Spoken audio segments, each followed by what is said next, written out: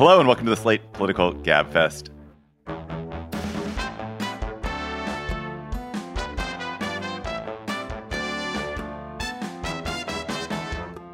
May 18th, 2023, the What is the Comstock Act edition. I am David Plotz of CityCast in Washington, D.C. I'm joined by Emily Bazelon of the New York Times Magazine and Yale University Law School from New Haven. Hello, Emily. Hey, David. Hey, John. And by John Dickerson of CBS Primetime, who's just been musing on some of the bigger questions as we prepared to tape this morning. Hello, John. Hello, David. Hello, Emily. No two people I would rather muse about life's imponderables with than the two of you. That's good because you're stuck with us. Exactly. Can you muse on imponderables? Well, that's a very good point, isn't it? Because by the very act of musing, you are pondering, and therefore it is no longer imponderable. Yeah. Maybe that's the way you can totally eviscerate all your imponderables, is just merely by musing on them. Oh, it's ponderable now. Yep. This week on the Gabfest. Wait a minute, we are so early into the show, and we're already digging really fresh earth with these revelations. Unlike Special Prosecutor John Durham, did his report reveal a corrupt, politicized FBI poisoned against Trump, or not much of anything? Then what is the Comstock Act, and will it be the tool, the lever that leads to a ban on medication abortion nationwide? Emily will reveal all. Then Disney versus DeSantis, who is right, who is wrong. Plus, of course, we will have cocktail chatter. And a reminder, listeners, if you want to come ponder with us on Wednesday, June 28th in Washington, D.C. at 6th and I, Historic Synagogue, we are going to do a live show, first live show of the year. Go to slate.com/Gabfest Live to get tickets. We're going to have pre-show cocktails with a few of you. There might still be tickets available for that, but it's going to be at 7:30 p.m. We're going to have a guest. It's going to be incredibly fun. It's a great space, and it'll be a awesome chance to talk about what's going on and just spend some time with you. So go to slate.com/Gabfest Live for tickets. With the Lucky Land Slots, you can get lucky just about anywhere. This is your captain speaking. We've got clear runway and the weather's fine, but we're just going to circle up here a while and get lucky. No, nothing like that. It's just these cash prizes add up quick. So I suggest you sit back, keep your tray table upright, and start getting lucky. Play for free at LuckyLandSlots.com. Are you feeling lucky? No purchase necessary. Void where prohibited by law. 18+ terms and conditions apply. See website for details. Special counsel John Durham wrapped up a 4-year investigation of the FBI's investigation of possible Trump campaign collusion with Russia during 2016. Durham's investigation of investigation produced almost nothing in the criminal justice system. 2 trials ending in acquittals and 1 guilty plea by a lawyer who doctored some documents to mislead the FISA court. But Durham claimed in his long concluding report that he found bad FBI behavior, that it pursued an investigation of Trump more aggressively than it should have, that it was softer on the Clinton campaign than on the Trump campaign, and that some investigators were tainted by political bias. John, can you remind us what this investigation was fundamentally about? So thankless. It was, fundamentally, Durham was supposed to go catch people who had broken the law in investigating Donald Trump and his connection or not connection to the Russians. He was supposed to throw people in jail, and that was in his mandate. It was to seek criminal behavior and people who broke the law. While doing what? While investigating Donald Trump and his connection to the Russians. So that was in his original mandate, and that's why the ultimate findings are so weak, because you have 2 reasons to claim the ultimate findings are weak. He not only fell short of his original mandate, and that was the specific mandate. And then there's, of course, the hype that was put out there by former President Trump and his allies, which was that it was not just going to find criminals, it was going to go all the way to President Obama, and it was going to, be a long list of people who engaged in criminal behavior. So that's one way in which his weak record was weak in terms of actual legal action. But then secondarily, there was an internal Justice Department Inspector General report of the FBI that found a lot of bad behavior, and the FBI took measures to fix that. And so there had already been a lot of this work done. Durham's report goes a little bit farther, and it certainly goes farther in its criticism. But given that a lot of this work had already been done, when you look at the amount of time, the amount of work that was done, I think 480 interviews, 6 million different pieces of documents, you got to wonder whether, it was worth all that. Well, can I just dispute your use of the term weak? I mean, if you are sent to seek to discover whether there's been criminal activity, and you basically don't really discover there's been criminal activity, you bring a couple of charges and they don't stick. There's at least an arguable case. You've kind of done your job. Like, you didn't discover the activity. You didn't, go on some witch hunt where you prosecuted people for crimes that didn't occur. So I don't like the term weak for that piece of it. Like, just because you're appointed as a special. But that would be fine if he was admitting that. I mean, his rhetoric is super fiery and the substance is weak. And also, the fieriness of the rhetoric has made the coverage and, Trump seizing on this seem like there is something there that there's not. Right. So I was making the weakness claim relative to what was and still is publicly claimed about what was done wrong. And if it was so obvious and people broke the law, then he should have been able to win in court. I also think if you bring 3 actions and you lose 2 of them, that's weak. Not in Major League Baseball. I totally agree. What? If you go 1 for 3 in your batting, I got the reference. I was just kidding. That's a 300 average. It's pretty good, but I don't think it. Oh, thanks. I don't think that it holds up here as a good analogy. Emily, do you think, was the FBI wrong in how they pursued their investigation of Trump's connections to Russia in 2016? I mean, there's a couple ways to answer that question. So in this report, one of the key issues is this initial tip that came in from an Australian intelligence officer about George Papadopoulos saying that the Trump folks seemed very receptive to getting dirt from Russia. And the only thing Durham is saying now is that they should have opened a preliminary rather than a full investigation at that point. That's like a really minor distinction. And it's being trumped up by Trump and others as like, oh, the FBI should never have investigated at all. That's not what Durham found. And it's ridiculous based on all the things that unfolded from there. There's another set of problems about how the FBI handled these applications to the FISA court to surveil Carter Page.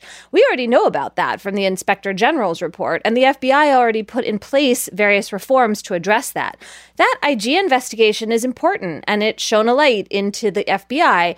It really showed confirmation bias, in terms of continuing its own investigation, I think, rather than some witch hunt against Trump. So that's where we are. I mean, this report from Durham adds just very little to the total picture. And so that's the problem. It's like being cast as this, great injustice to the Trump campaign by the Trump camp, but that's not what it shows. And don't we need to remember, John, the Mueller report, which was the investigation substantively about whether the Trump campaign in Russia had any connections. And it's true that there were no criminal prosecutions of Trump that came out of that, but there was an extraordinary amount of sort of like smokiness, receptivity to Russian meddling, welcoming of the opportunity to meddle with Russians. So even if in the end there was no active discovery that Trump reached out to Russians and was like, how can we collude to win the election? There was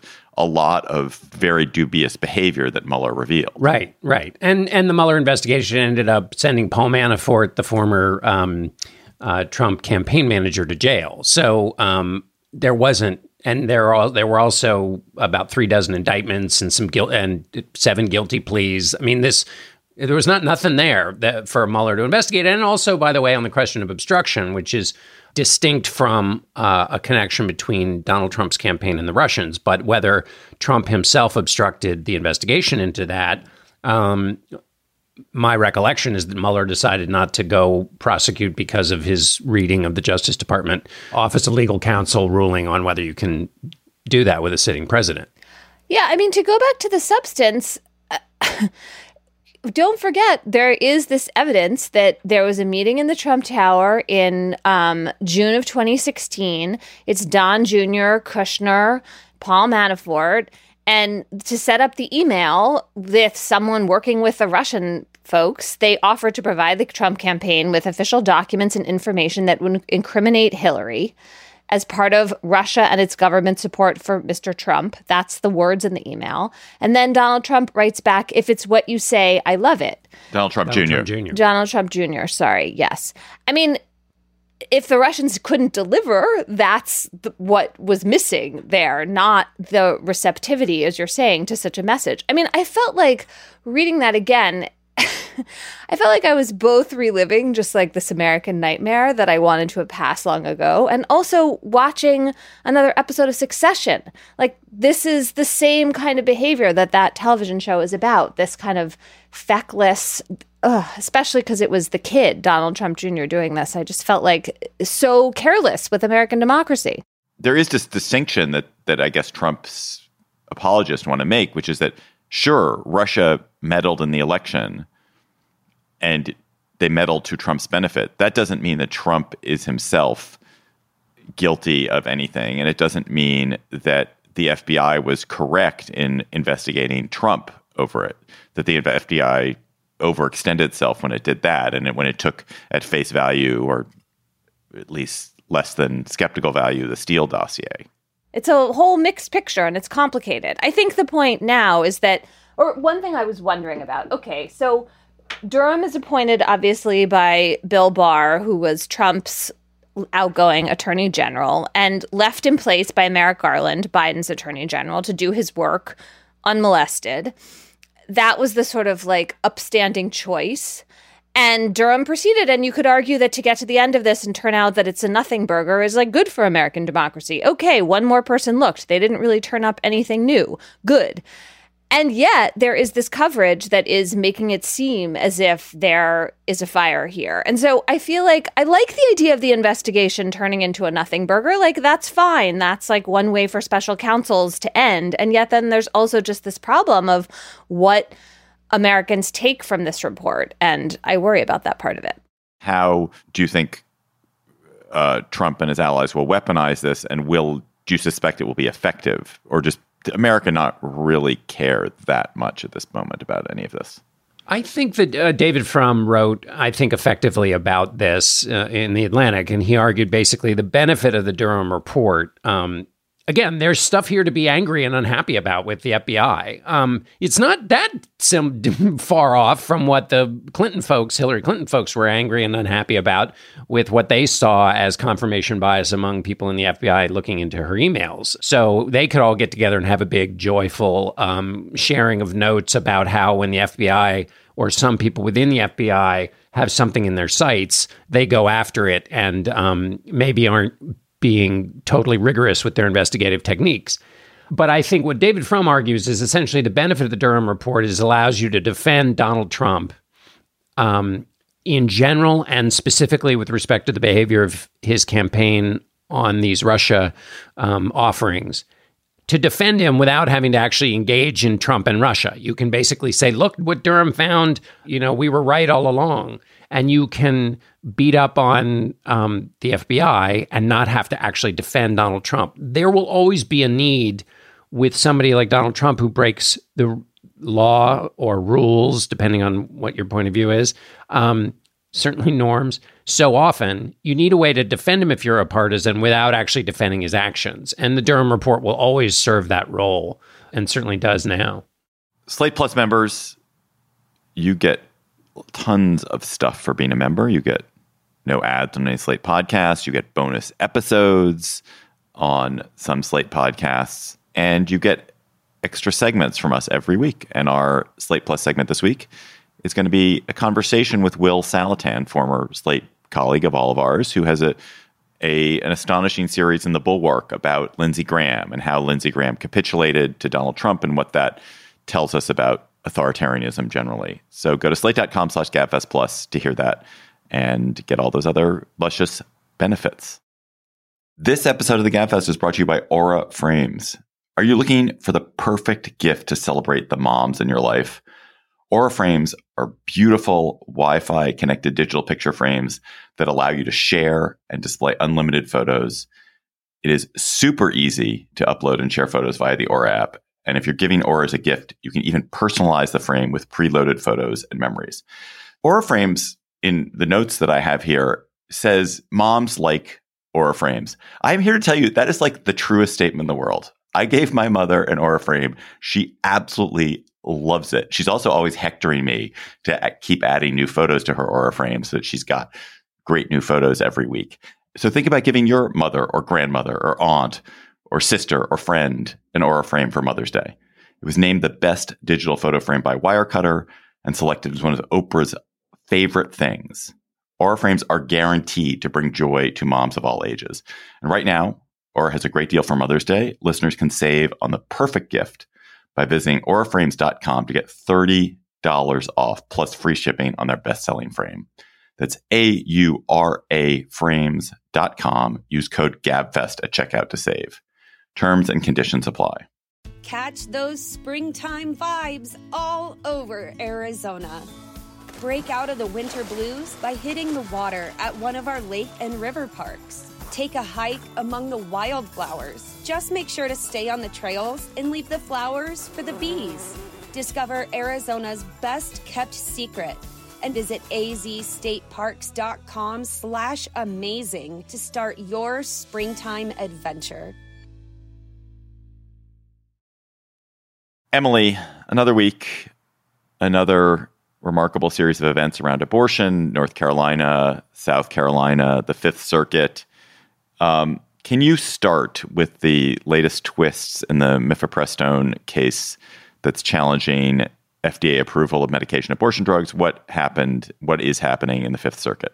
There was a pretty remarkable oral argument in front of the Fifth Circuit on Wednesday, in which the Fifth Circuit judges seemed very skeptical of the FDA. And from a just kind of purely legal point of view, it was pretty wild. The judges, two of whom are Trump appointees, first of all, seem receptive to an argument about why the plaintiffs, who are a consortium of anti-abortion doctors' organizations, why they have standing to bring this lawsuit against the FDA, in which they're challenging the original approval of mifepristone in 2000, and also really what's in their sights, I think, at this point, is the FDA's decision in 2021 to allow for people to receive prescriptions of the medication through the mail. And that was based on the FDA's looking at lots of studies showing that mail-order prescriptions of abortion pills are safe and effective. So this group of abortion doctors and organizations is saying they have standing to sue. And here's their theory. Their theory is that the mail-order prescriptions are more dangerous, and so the rates of women going to emergency rooms are going to rise, and somewhere in some place, someone in their membership is going to have to take care of someone who came to the ER because they had a complication from a medication abortion. That's a really thin read for standing. It's like a theoretical harm that hasn't even happened yet based on statistical probability. And there's a Supreme Court case from a few years ago, written, I believe, the majority decision by Justice Scalia, that refuses to grant standing in exactly this kind of case to an environmental group, which had, by the way, a much stronger statistical claim to actually being affected. What was kind of amazing at oral argument was that one of the judges, Judge Ho, said, well, of course the rates of complications in ER visits are going to rise, when in fact, there's no evidence of that. The reason that the FDA said that the mail order prescribing was allowed was that actually the rates of safe and effective abortion are the same. So the just kind of willful refusal to look at the actual scientific facts was there from the get-go, and it kind of proceeded from there. I mean, one of the judges for the government said that the district court's order, which would have forced the FDA to revoke its approval of the drug, was unprecedented. And the judge said, stop right there. We just had an FDA challenge in here the other day, as if like any challenge to an FDA action is the same. It was really, honestly, kind of bananas. The one thing I will say about this argument is that no matter what the Fifth Circuit decides, the Supreme Court has already said they are going to stay, in other words, stop the Fifth Circuit's order from going into effect until they have heard this case. And so the chances that mifepristone is going to suddenly get pulled from the market, or even that mail order prescriptions are going to summarily end, that does not seem like it's on the table. And instead, what will happen is the Fifth Circuit will say whatever it's going to say, and then the Supreme Court will hear the case next year. What is the Comstock Act, and why is everyone such as you all talking about it so much? Yeah, the Comstock Act was something I wrote about this week. So the Comstock Act is a law from 1873, which was... Happy 150th birthday. Exactly. And Anthony Comstock was a very successful crusader against sexual freedom of all kinds. And he persuaded Congress to say that you could not use the mail or any other common carrier to send or receive anything deemed obscene, lewd, or lascivious. And then they specifically mentioned materials used for abortion and, at the time, birth control. And then Anthony Comstock went on this tear. He was designated as a special agent of the post office. He claims to have arrested, and he really did go around like with sting operations to catch people, sending pamphlets about sex education and art photos and birth control and abortion. In the years... Since the 19th century, Congress has repealed parts of the Comstock Act, particularly the part affecting birth control. And the part about abortion just kind of became a relic because of Roe versus Wade, right? You can't have a federal crime of mailing materials for abortion if there's a constitutional right to abortion. And courts had already really narrowed it. Like, it just sort of went away. But now it's back because there is no more Roe versus Wade, and people who oppose abortion and are litigating this case and others are saying, basically, how can the FDA approve mail order prescriptions of abortion pills if it is a federal crime to mail those abortion pills? That's the argument in this case, and the Comstock Act is coming up in other situations. It's still on the books, and so that's why it's having this attempted resurrection. I was looking up what had happened in 1873, just to kind of land myself historically. That was also the year that Susan B. Anthony was arrested for voting in the 1872 election. So just just to kind of put yourself in this historical place where women weren't allowed to even vote, to pick representatives who might do things that might affect their lives. And now we have it related to an issue, obviously, that women care a great deal about. But, John, I find that a slightly tendentious argument. It's not an argument, you fuckface. It's just a historical fact. Yeah, but it's to make a point, which is, this is so archaic. But we have archaic laws, tons of archaic laws on the books. And it is the job of...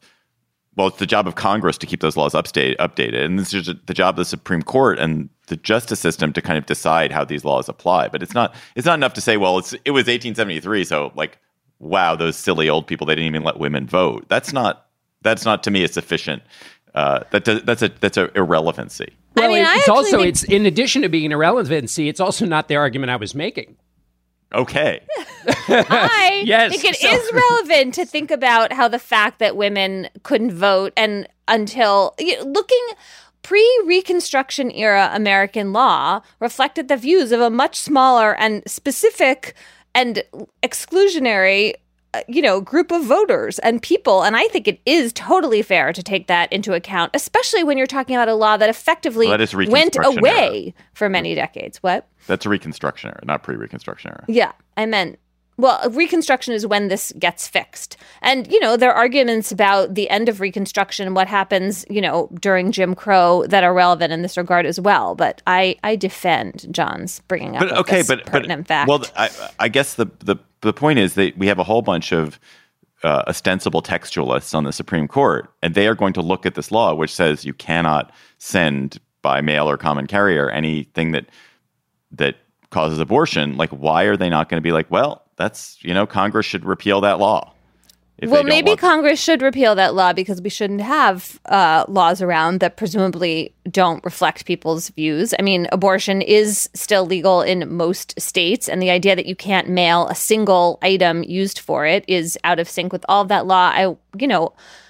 also will mention that the tools that you use for surgical abortion are exactly the same ones that you use to manage miscarriage. And that has come up in various municipalities where there have been efforts to invoke the Comstock Act to make abortion illegal in particular cities. This is something that's been happening in Texas and New Mexico and other places. And I was watching a whole bunch of just regular OBGYNs, people who don't provide abortion, say, wait a minute, we can't do our jobs if you can't mail and deliver these materials, right? So, but anyway, in answer to your question about the Comstock Act, it is important to remember that what the Comstock Act actually says is that a federal prosecutor can bring charges for mailing. It has nothing to do with FDA approval. And so really the test of the Comstock Act would be if a presumably conservative Republican president were elected and federal prosecutions began under it. That's the actual power the law grants. If you look at the pre-Roe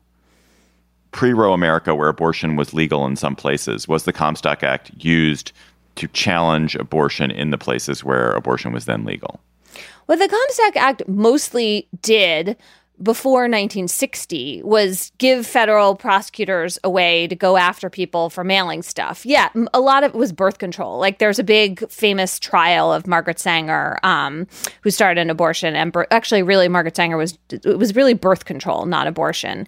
In 1916, she opened a birth control clinic in New York City, and they shut it down and charged her under the Comstock Act. That's what it was mostly used for. So let's switch gears. So, John, North Carolina approved a 12-week abortion ban over the veto of Democratic Governor Roy Cooper. There's a veto-proof majorities in both North Carolina, or veto overriding majorities in both houses of the North Carolina legislature because a Democrat just switched parties.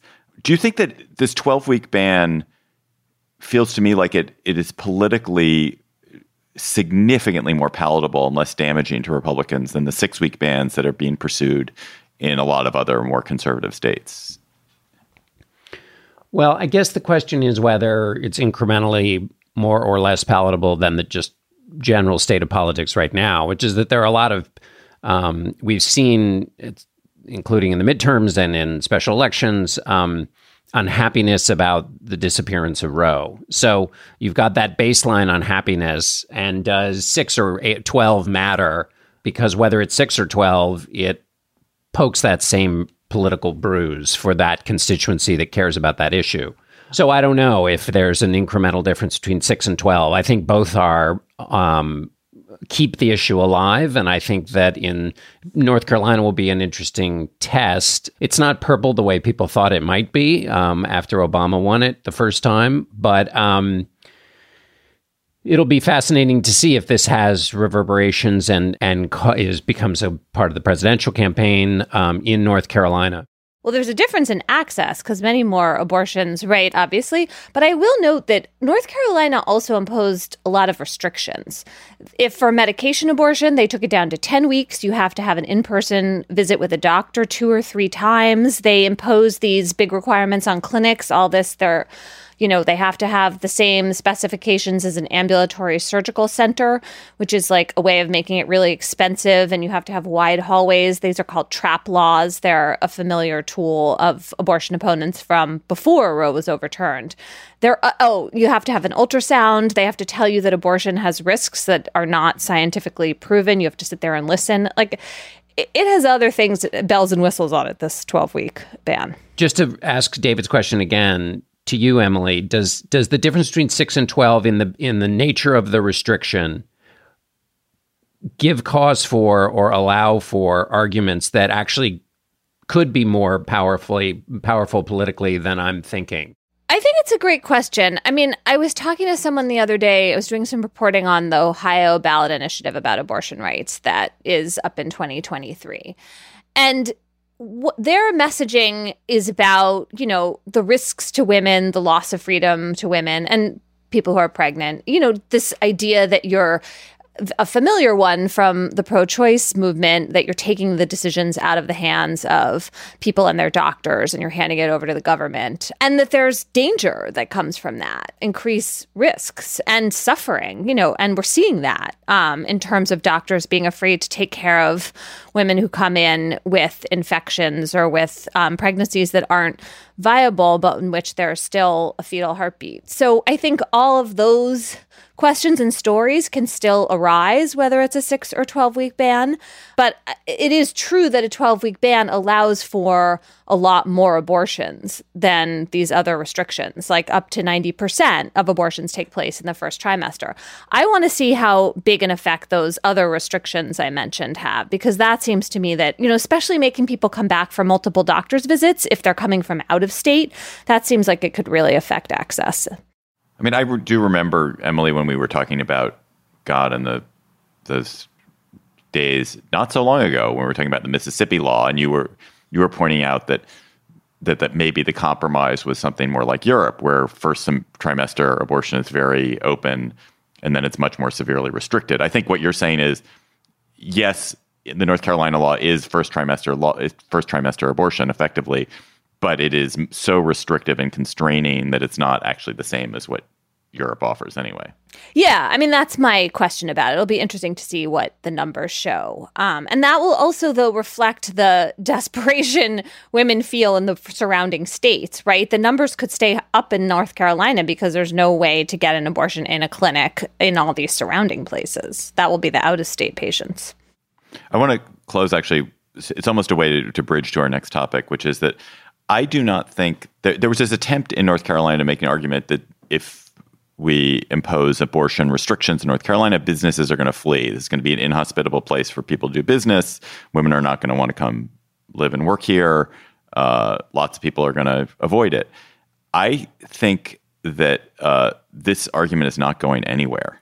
That we've seen the abortion restrictions come in Texas, Florida, across the South, and there is no evidence at all that it is causing either migration patterns to change yet or businesses to reconsider where they're locating. You don't have big tech companies in Texas saying we're going to go somewhere else.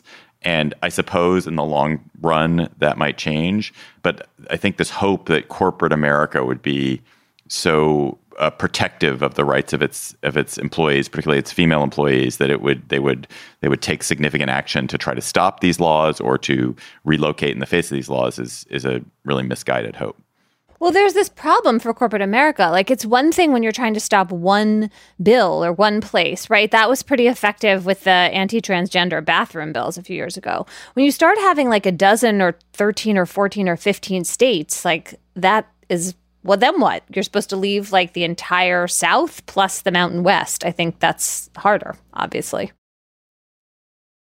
Ron DeSantis and the Walt Disney Company are engaged in a fascinating slugfest. I'm going to quickly run through it. So last year, when DeSantis pushed his parental rights and education bill, which critics call the Don't Say Gay law, Disney's former and current CEOs both spoke out rather mildly against it. DeSantis, who is either enraged or just an opportunistic person, has since taken every possible chance to label Disney a woke corporation and then systematically sought to remove various privileges that Disney has gotten from Florida over the years. Basically, the right by Disney to control, police, and regulate all its own operations. So DeSantis then stripped Disney of authority over the board that oversaw Disney's special Reedy Creek Development District. Disney, in turn, did an 11th hour end run while it still controlled that board to strip the board of any power to regulate Disney, so that even though DeSantis then had power to appoint the members of the board, those new board members didn't have any power. DeSantis then had Florida undo Disney's action and start to subject Disney to various other regulations, like hilariously inspecting the monorail at Disney World, which had not been inspected. The state had not inspected for 50 some years. The board and Disney and DeSantis and the government of Florida are now involved in a remarkable and actually totally impenetrable and complicated number of lawsuits, with Disney saying it's being punished for its political speech and DeSantis saying that no company should have all the special privileges that Disney is getting from Florida, and he's just acting in the state's interest and trying to rein the company in. Disney is no longer going to have self-government. They're not going to have their own government. Disney is going to pay its fair share of taxes, and Disney's going to honor the debt, and that's exactly what this proposed piece of legislation will do. If you remember when we first went down this road last spring, a lot of folks in the media were saying that, oh my gosh, Disney's actually going to pay less taxes and Floridians are going to pay more taxes. They were saying that, and I'm like, you've got to be kidding me. Well, this puts that to bed, and so those debts will be honored and those will be paid. Now, this is obviously now going to be controlled by the state of Florida, which is no longer self-governing for them. So there's a new sheriff in town, and that's just the way it's going to be. Before we get to kind of the legal and moral questions around this, John, I'm actually interested in the political questions. Is this helping DeSantis generally, the fight against Disney? Is it a political boon for him?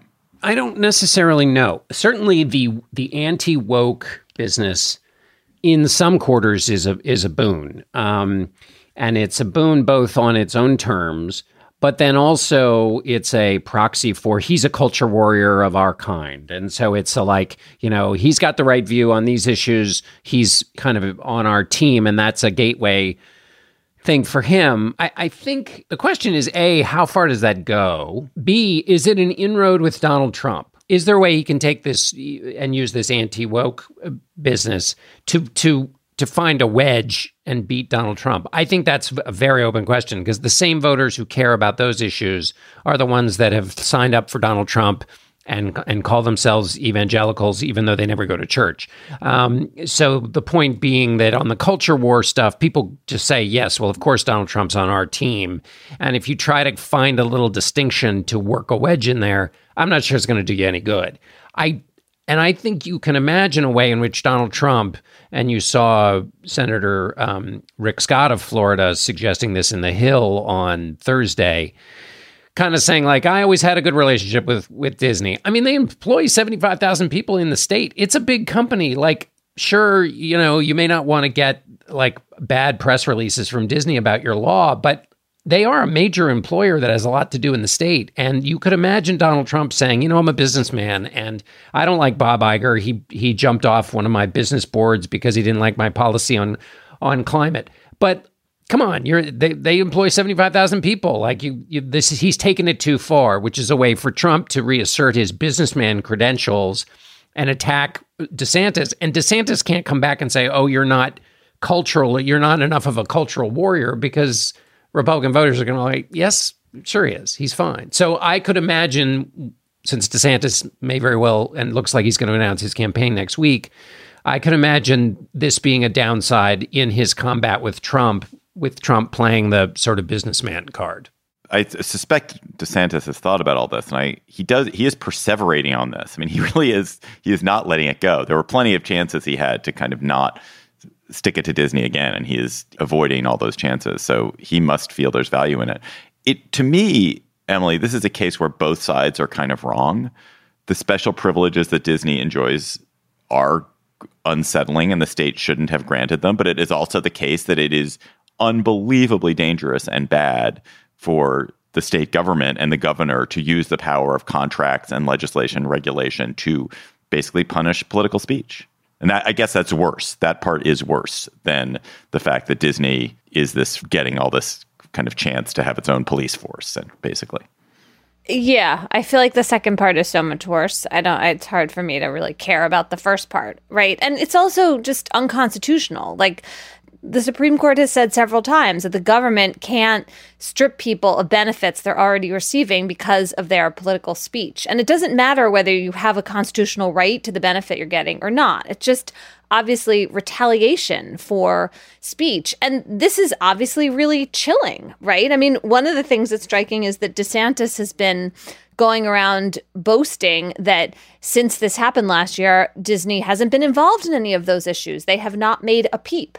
And so the idea is like, yeah, I succeeded in silencing my critics by using the power of the government to retaliate against them. Like, no, that isn't legal. We don't want that to be legal. We want people and corporate entities to be able to talk. I mean, if corporations are going to have speech rights, then like this is one area in which the government should not be able to step in and take them away. Seems pretty clear. Whatever they're saying.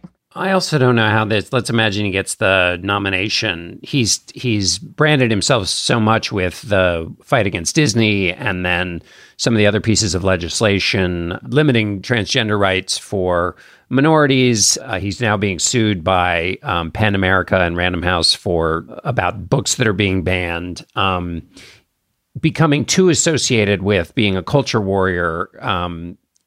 Obviously candidates have always run to their base and then pivoted to the general, but it's got to be a real big pivot in the general election. And that's a test of political nimbleness that he doesn't really have. He has a kind of a straight ahead political approach and doesn't really have that other key. So it sets him up for that big challenge ahead if he were to get to the general. Emily, can we go backwards a second? I can't remember where I stand on corporate free speech rights. I know that a lot of liberals were skeptical at the idea that corporations have the same kind of embodied speech rights as individuals, and certainly didn't like that as it applies to campaign finance. If you imagine does one's conclusion about Disney and what DeSantis is proposing to do Disney change if you assume actually corporations don't have free speech rights? The corporations are not like individuals with free speech rights.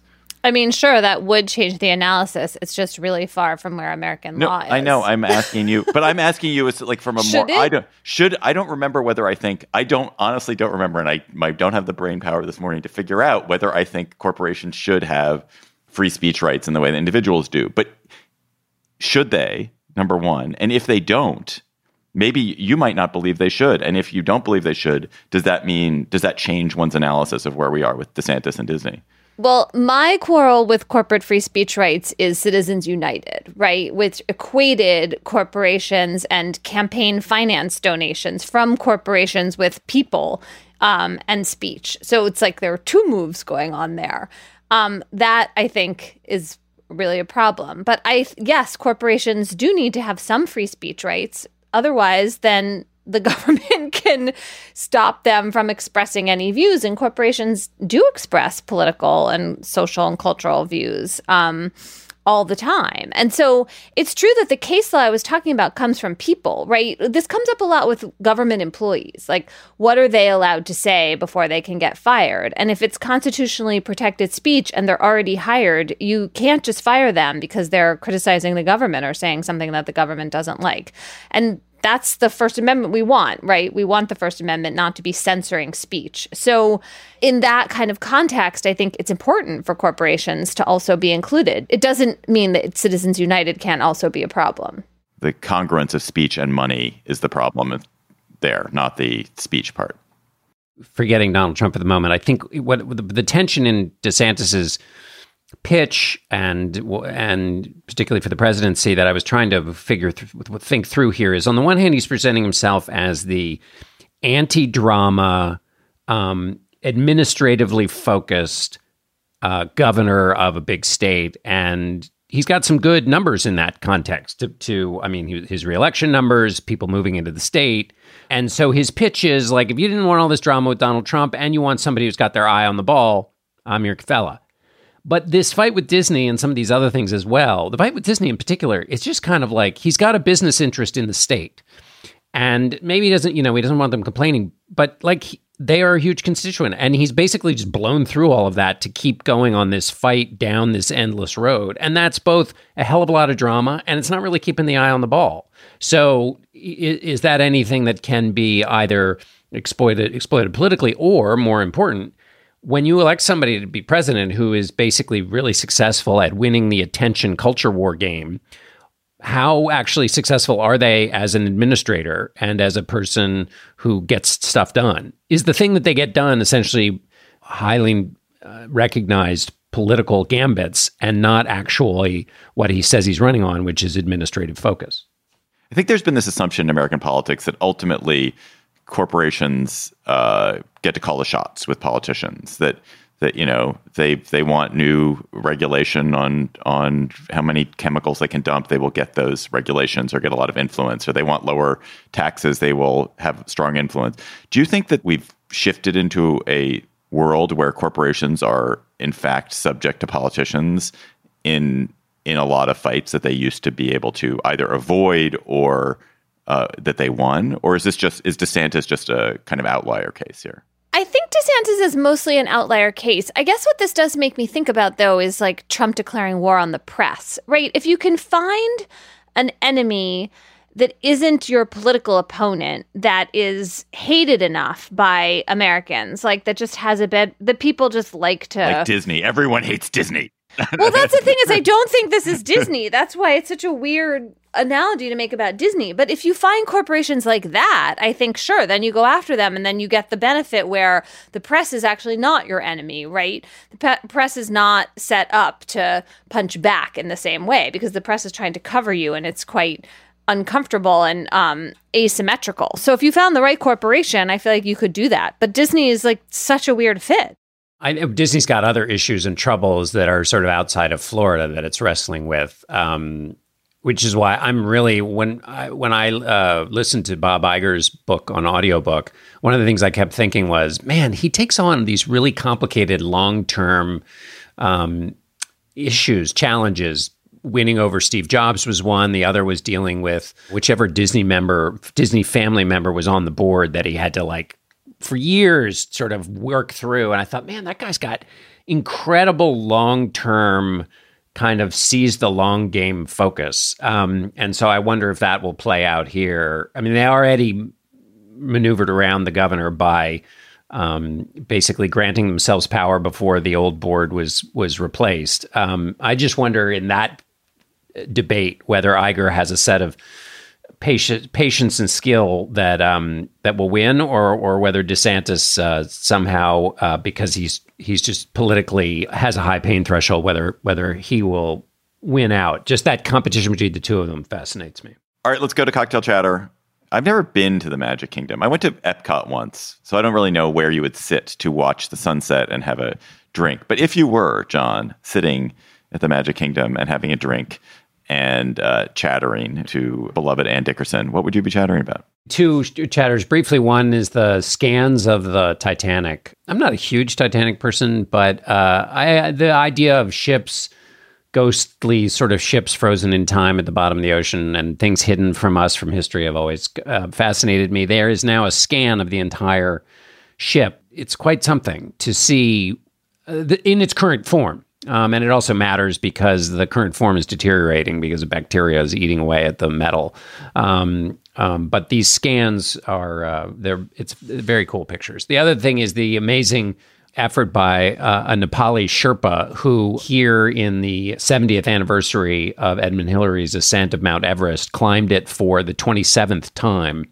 But what's even more amusing to me, and that is that Kami Rita Sherpa, who is the one who climbed it for 27 times, had shared the record with another Sherpa, Pasang Dawa Sherpa, who just 3 days before had like reached parity with him and was this amazing feat. You had two people, but then 3 days later, Kami Rita beat him, and 27 times up that extraordinary climb is amazing.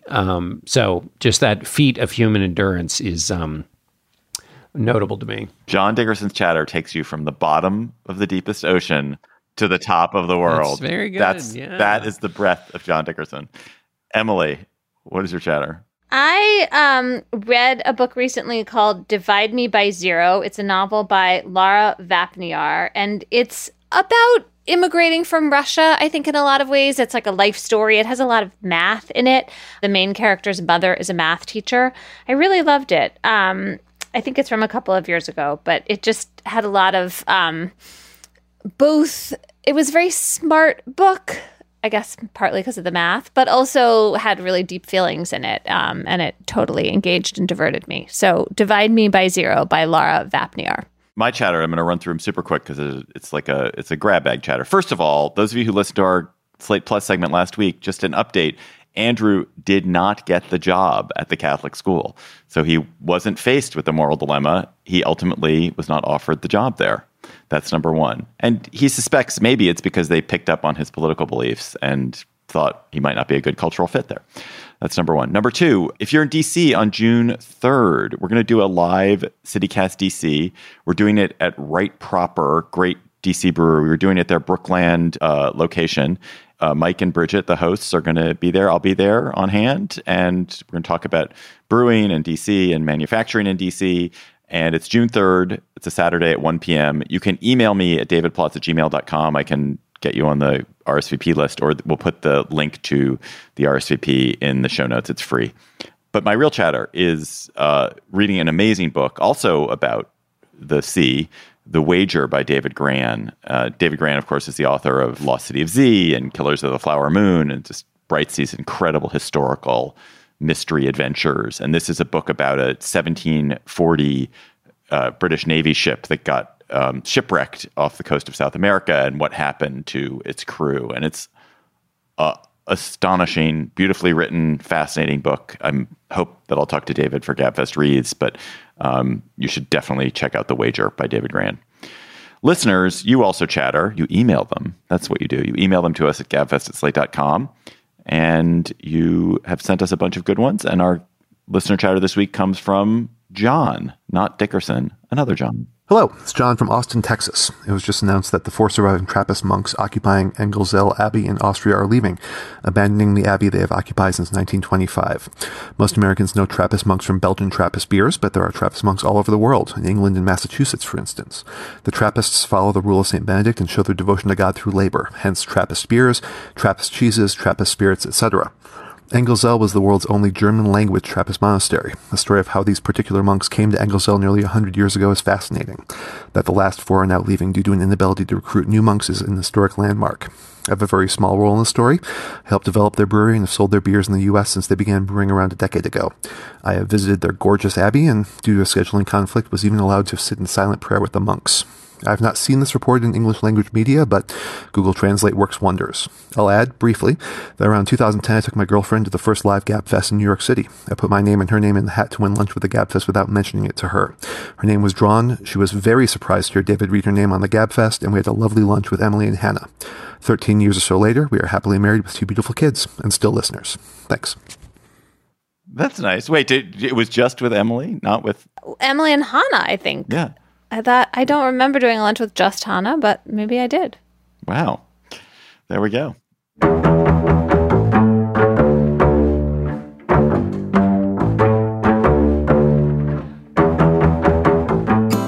That's our show for today. The Gabfest is produced by Shana Roth. Our researcher is Julie Hugan. Our theme music is by They Might Be Giants. Ben Richmond is Senior Director for Podcast Ops, and Alicia Montgomery is VP of Audio for Slate. Please tweet chatter to us at @SlateGabfest and follow us on Twitter there. And email chatter to us also at gabfest@slate.com. For Emily Bazelon and John Dickerson, I'm David Plotz. We'll talk to you next week. Hi, Slate Plus. How are you? Special treat today. Will Salatan, writer at The Bulwark, was our longtime colleague and friend at Slate.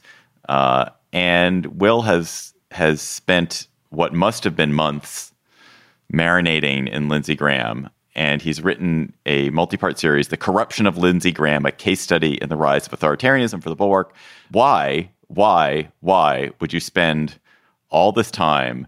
What were you studying? What were you seeking to learn? We know the Republican Party capitulated to Trump. Why study it in one man in so much detail? So I wanted to tell the story. I wanted to basically understand what the hell happened to this country during the Trump years. And I wasn't so interested in Trump himself because, authoritarians come along in every country, people who we've had businessmen run for president, and a lot of them would have been dangerous. What happened this time was that a whole political party fell in line behind this guy. And the reason that I focused on one man to explain it was it's a complicated story, and I wanted to be able to trace over time exactly how the mindset of a senator, of a leading Republican, changed from diametrically opposing Donald Trump and understanding exactly why he was so dangerous to becoming his chief enabler. And because Lindsey Graham would not keep his mouth shut, because he talked so much, he wanted everyone to know what he thought all the time. There's this just amazing documentary trove of everything he said. So week to week, month to month, you can just see how his rationales, his ideas, his arguments changed to accommodate Trumpism. Explain, or what is your take on, there was a time when Lindsey Graham, not just because of his relationship to John McCain, although maybe that was it, fashioned himself as a kind of like truth teller in the party, particularly about, I remember interviewing him where he basically said, you know, if we become a party of just angry white people, and I think he might have said angry white males, like we're just going to have no future. So he had some fights that he used to have with the part of his party that Donald Trump has now represents, or that people associate with Donald Trump. So how do you see that? Which is, it's not just his change with respect to a single person, but it's also change with respect to the way he used to think about his party, and maybe they're totally connected. Yeah. So when Graham ran for president in 2015, he described himself as, he said Trump was trying to get all the people who thought Obama was from Kenya and was a Muslim and all that stuff. And Graham said, I'm going for the other crowd. So he was postulating that there was a lot of Republicans who didn't agree with that stuff, and that Graham was going to consolidate them, and that was going to be a viable base for a Republican candidacy. And what he learned was that the Trump base was much more of the party than he thought. And of course, Graham never got above 1% and he dropped out, right? And so Trump gets elected, and then you see how Graham changes to the point where in late 2017, by this point, Graham's been sucking up to Trump for a while. He's describing the Trump base as we. We decided that. And so he just made his peace with this base of the Republican Party. And John, you can argue that Graham had to do this because he was going to get reelected in South Carolina. He needed the Trump base, and those are the people he would have to get to win a primary. But I think it's more than that. I think that he embraced Trump, he embraced Trump's people, and he just got inside that mentality of being one of those folks. That was just a snippet from our Slate Plus conversation. If you want to hear the whole conversation, go to slate.com/Gabfest Plus to become a member today. It is Ryan here, and I have a question for you. What do you do when you win? Like, are you a fist pumper, a woohooer, a hand clapper, a high fiver? I kind of like the high five, but if you want to hone in on those winning moves, check out Chumba Casino. At ChumbaCasino.com, choose from hundreds of social casino style games for your chance to redeem serious cash prizes. There are new game releases weekly, plus free daily bonuses. So don't wait. Start having the most fun ever at ChumbaCasino.com. No purchase necessary. VGW Group. Void where prohibited by law. See terms and conditions. 18+.